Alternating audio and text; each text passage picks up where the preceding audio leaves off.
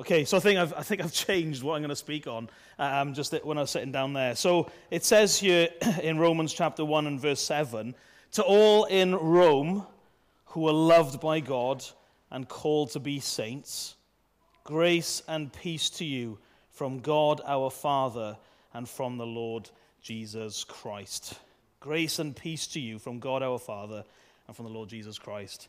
Okay, Jonah, we're going to put the first verse up. This is really what kind of gives rise to the wonderful everyday. And it's from 1 Corinthians 7 and verse 17. And it says, nevertheless, each one should retain the place in life that the Lord assigned to him and to which God has called him. This is the rule I laid down in all the churches. So this was really kind of like our springboard. It's good to see this stuff in the Bible, right? That's always the problem with themes. They're hard to preach on because the Bible, you're taking it out of the whole Bible. So it's not like you've got a text of a few verses. You've got, it's the whole Bible. How easy is this going to be? And so the problem with the theme stuff is that it's everywhere in the whole Bible. But also, we want to know, don't we, that it's actually got a Bible basis for it, because that's where we get our authority from, and that's what we want to live out of, is His words are not our own made up. So it comes from this, that the Lord has assigned to each one a calling. Now, the next verse is a bit more, it's just a bit more than that. And this is taken from the New King James Version, because in the NIV it doesn't read the same. But it says here, let every man continue in the calling in which let every man continue in the calling in which he was called to Christ. Yeah, so there's two words there that are calling. One is the calling that we have received to be in fellowship with Jesus Christ. This is where Jesus' hands come out to us in rescue, in salvation, in friendship. He wants us to be a part of him. And so we've been called by the Father into fellowship with his Son. So therefore, into fellowship with the Father and into fellowship with each other. Okay, so this is the huge calling that is upon us as Christians, that we've been called out of darkness into light. We've been called out of, living with no purpose into a purpose-filled life. That is the big one. That's the big calling that we have responded to. And it's the big call for you if you're not a Christian here, is that God is calling you right now through the preaching. That's how he's called us, through the preaching. His invitation comes to you to have fellowship with Jesus Christ. And through that, you can know the Father and be in fellowship with his people. But the striking thing with that verse is that when we had that call to trust in Jesus, it says that you are already in a calling. You are already living in a place that God had assigned to you. That's where that call took place. When you were called into fellowship with his Son, you were already in a call. You're already in a calling. And we saw this week that those callings, that it's plural. There are lots of callings that God has assigned to you in life. So we've got this definition from a guy called William Perkins, and he is a Puritan, great guy. I don't know him personally, but this is a great one. So he says this is what it is. A calling is a certain kind of life ordained by God for the common good. So this is our definition of a calling. It is the certain life that God has assigned to you, and it has been ordained by God. This has been set up by him. And the purpose for all of these callings is the common good. It is so that we would love our neighbor. It's the way in which God wants to show his love and his kindness and his mercy and his grace to us and to the whole world. So when we looked at creation, creation is really where Jesus, as he creates the world according to what the Father wants him to do, shows us all of these certain places, the certain life that he has called us to. And so we had a look at children. You find yourself in a certain life ordained by God, and that is that there were two people, a man and a woman, who got together and produced you, which is the life. And that's what God called them to. He called them into a marriage, that's one calling. Then he called them into parenthood, another calling, a plurality of calls. And so it is that God has done that for you, children, isn't it? As you look at your mum and dad, often you look like this, And Anwen has got the great frown, hasn't she, when she looks like this. And you see all the kids like that. But Anwen is to realize, and every child here is to realize that God had called their parents into marriage. And that's where they had sex, and that's where they produced life, which is them. And they're supposed to look and go, how great is God that in this life he has called my parents to be joined together and then to produce me. And then we got this family unit going on. How incredible is God, isn't it? How kind is he? How loving is he?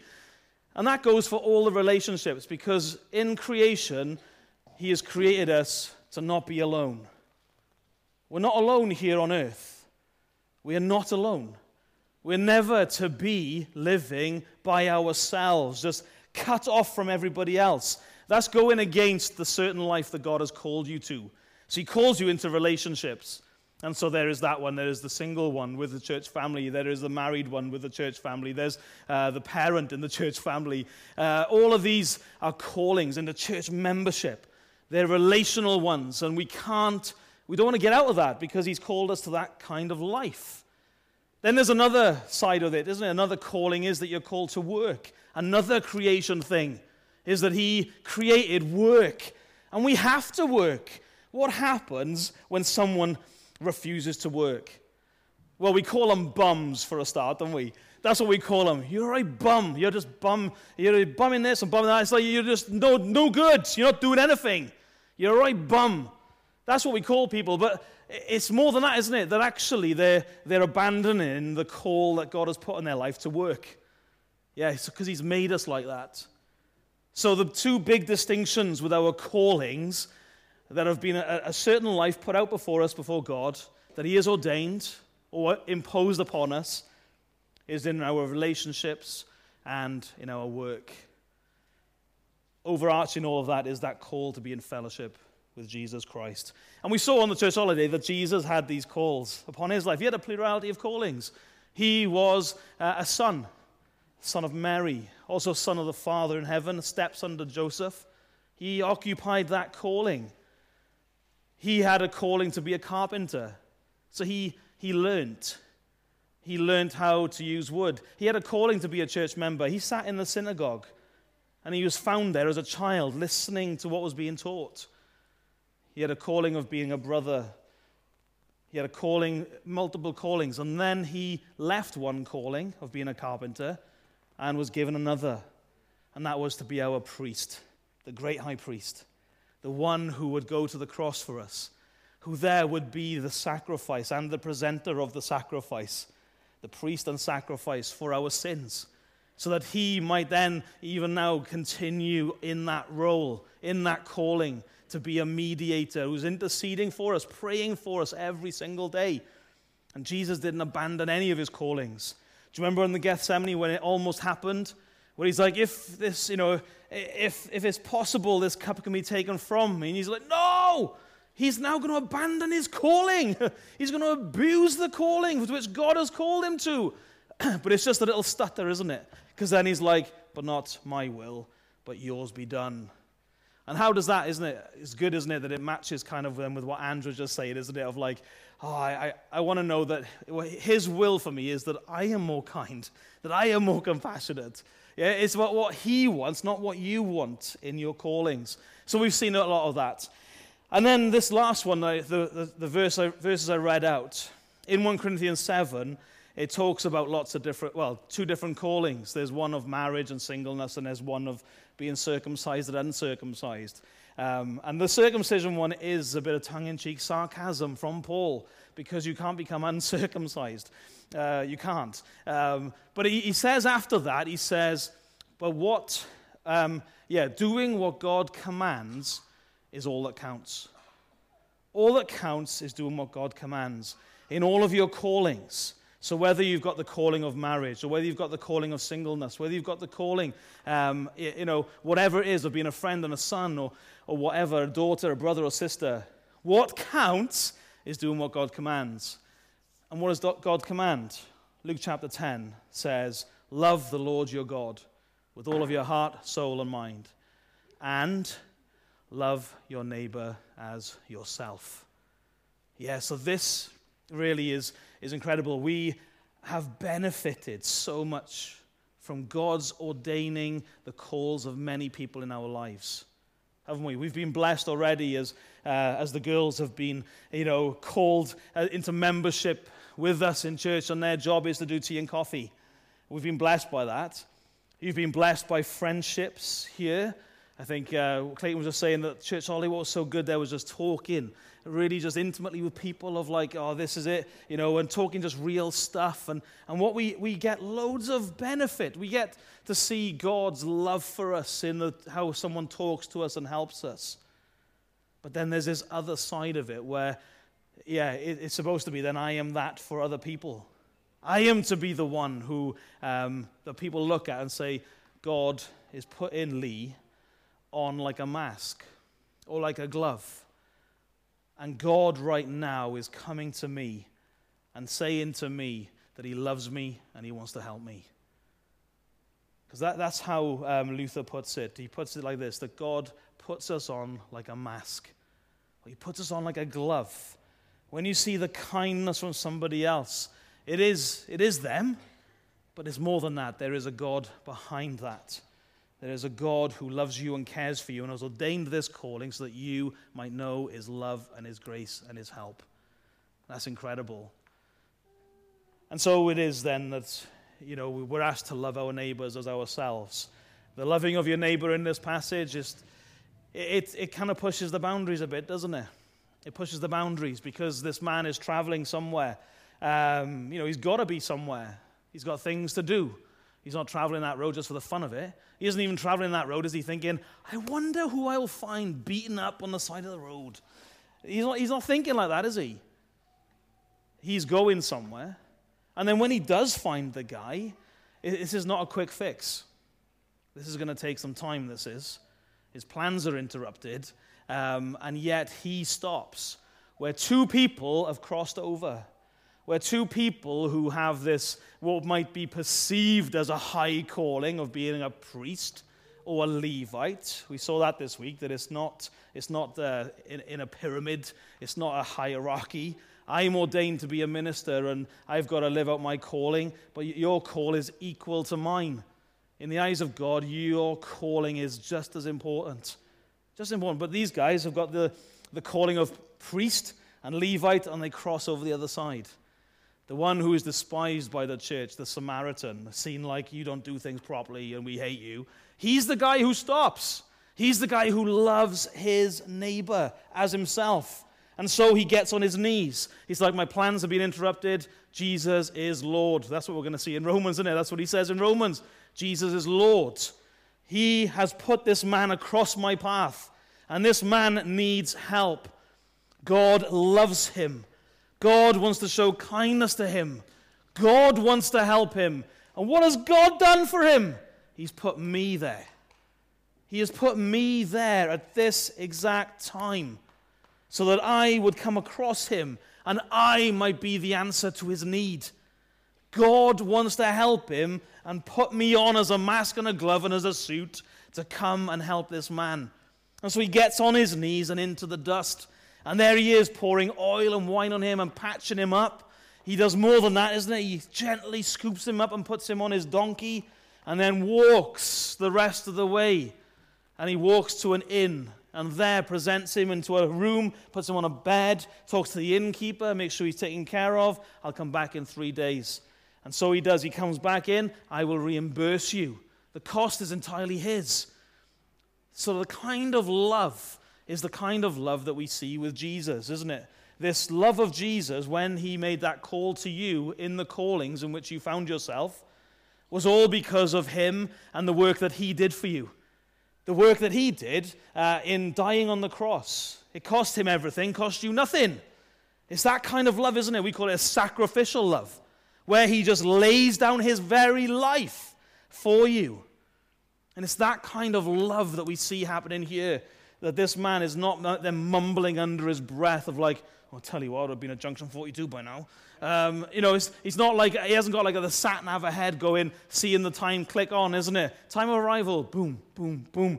It's like, now I got to travel faster to try and get back to the original time. That's what I do in the car, try and race myself, get back what I've lost. He's not like that. He's not mumbling about the money that he's lost. He understands his calling. His calling, like maybe as a citizen of that country or as a church member, right? He understands his calling, and it's like, here is someone who is in need, and I've got to come out to him. Now, what you think straight away, isn't it, of like, I think I could kind of do that. I kind of fail a bit, with the fact that I do have my plans, and I am reticent to give up my plans.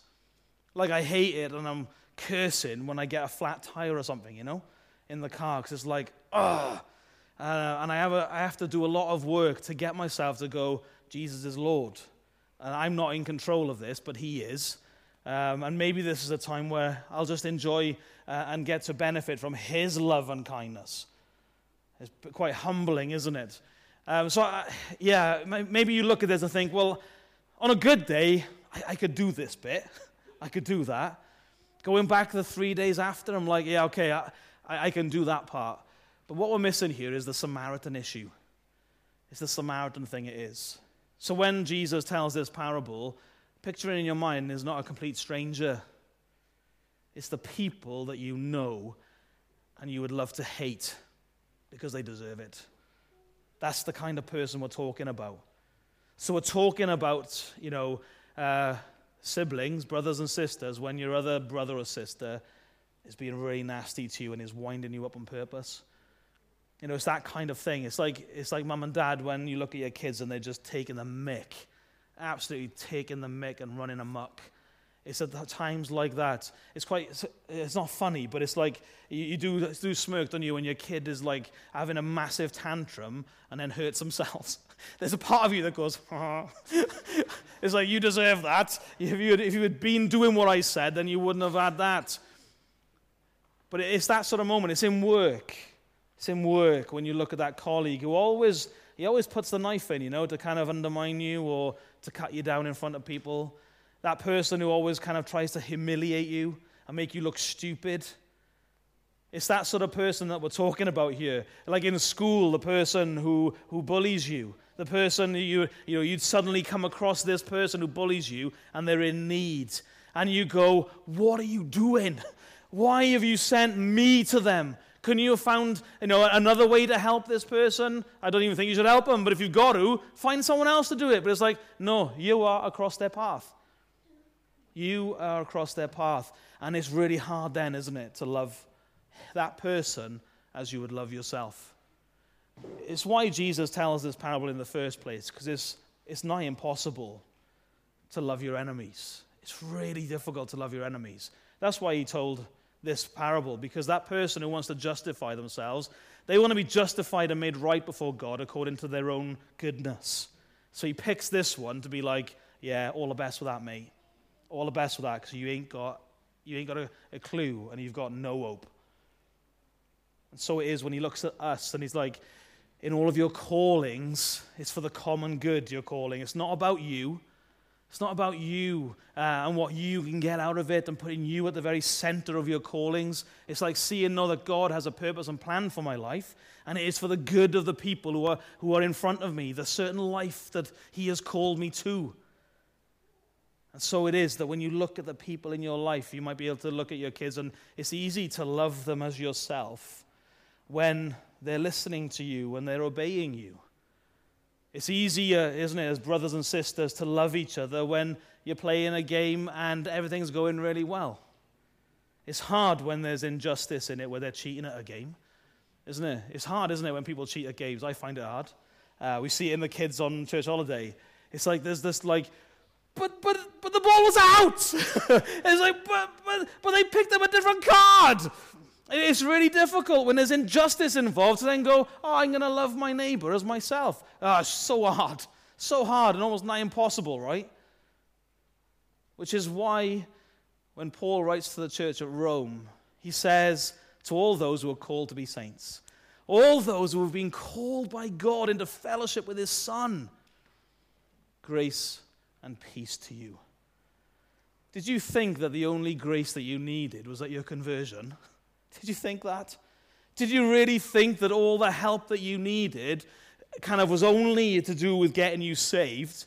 Because, I mean, that is a massive obstacle, isn't it? our sin, our debt that we find ourselves in, and our inability, pure inability to pay it. That was needed. We needed him to come to us from the outside and to do something for us, and he gladly served us. It cost him everything, and it was difficult. He sweat drops of blood, but he did it. But did you think that's where it stops?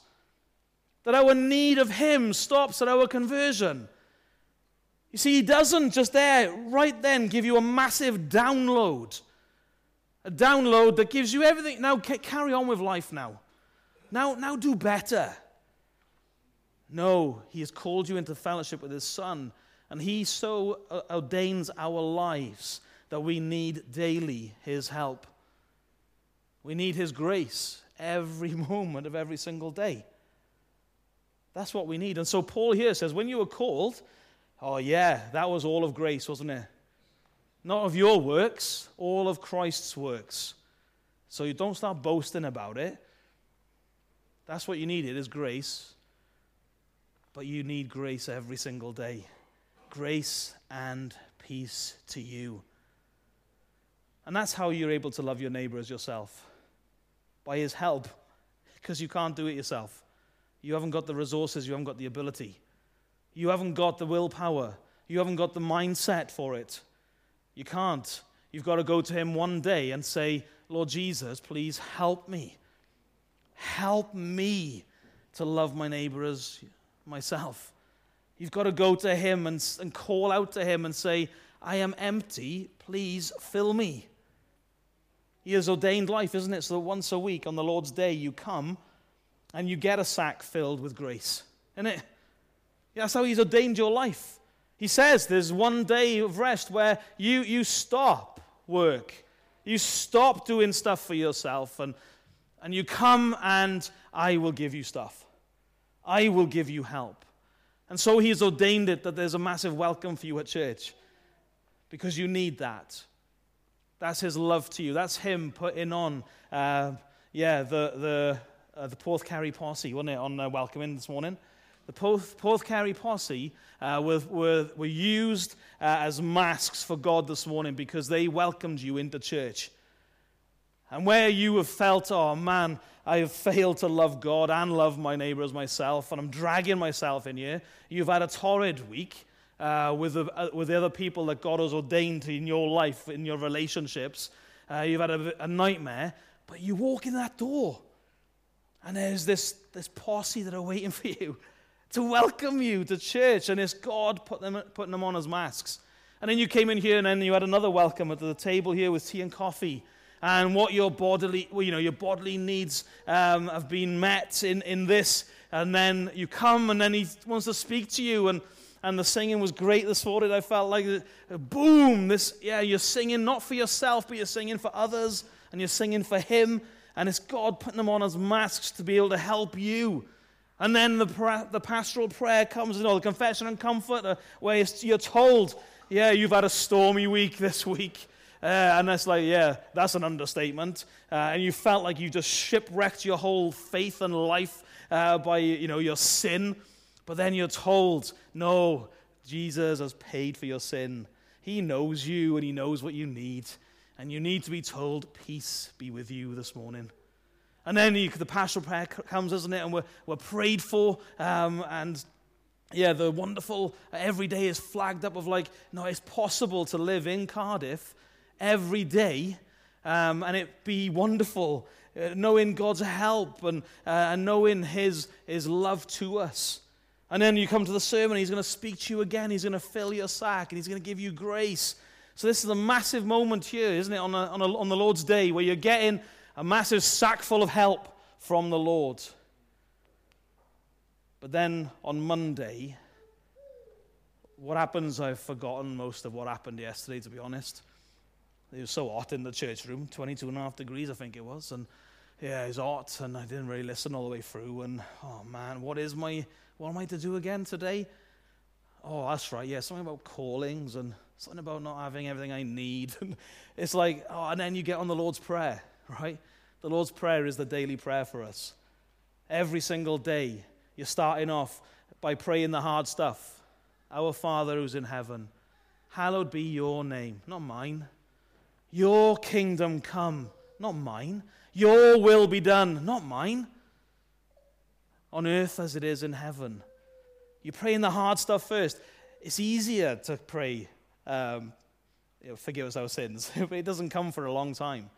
Because you've got to get yourself in a place every single day where you're focused on him and not on yourself. Not on yourself. He will give you your bodily needs. He will give you forgiveness as you forgive others. Don't forget that. That's in your callings. And that's how you love your neighbor is, I need to forgive them. He will help you in all of your fears. Lead us not into temptation. If I'm faced with temptation today, I'm going to blow it. Please help me. And help me against the evil one, because I am frightened of him. And I'm frightened of his way of life becoming my way of life. Every single day you need help, but every single day there is help for you. So if you want to give this one a title, and I know I've only preached half of it again, it's this: all the Lord wants from you, he gives you. All you need to live, he provides for you. All that frightens you, he will protect you from. You must have this, right? In all of your callings, I know it's a long title. In all of your callings, all that the Lord wants from you in your callings, to love him and to love your neighbor as yourself, he gives you. Isn't that incredibly freeing? Isn't that load off? That when you are in that moment and you look at your kids and you want to explode and you want to do the opposite of loving them. I want to be spiteful to them. I want to be nasty to them because they deserve it and they're a nightmare. Or when you're looking at someone at work and it's like, I want to do the total opposite. I want to stab their tires. That's what I want to do. I want to leave their car and just break off the windscreen wiper or something. I want to do something and say something that then will be traced back to them. Or, do you know, in all of that sort of stuff, now that you just take a minute and say, no, there is a way I can love my neighbor as myself, because God wants me to do that, and he will give me all that I need to do that. Don't look at your callings and see them as something, a huge, a huge sort of wall that you've got to ascend and climb to be able to get to do it. No, just where you are this morning. Where you are this morning, just cry out to him, Lord, I need help.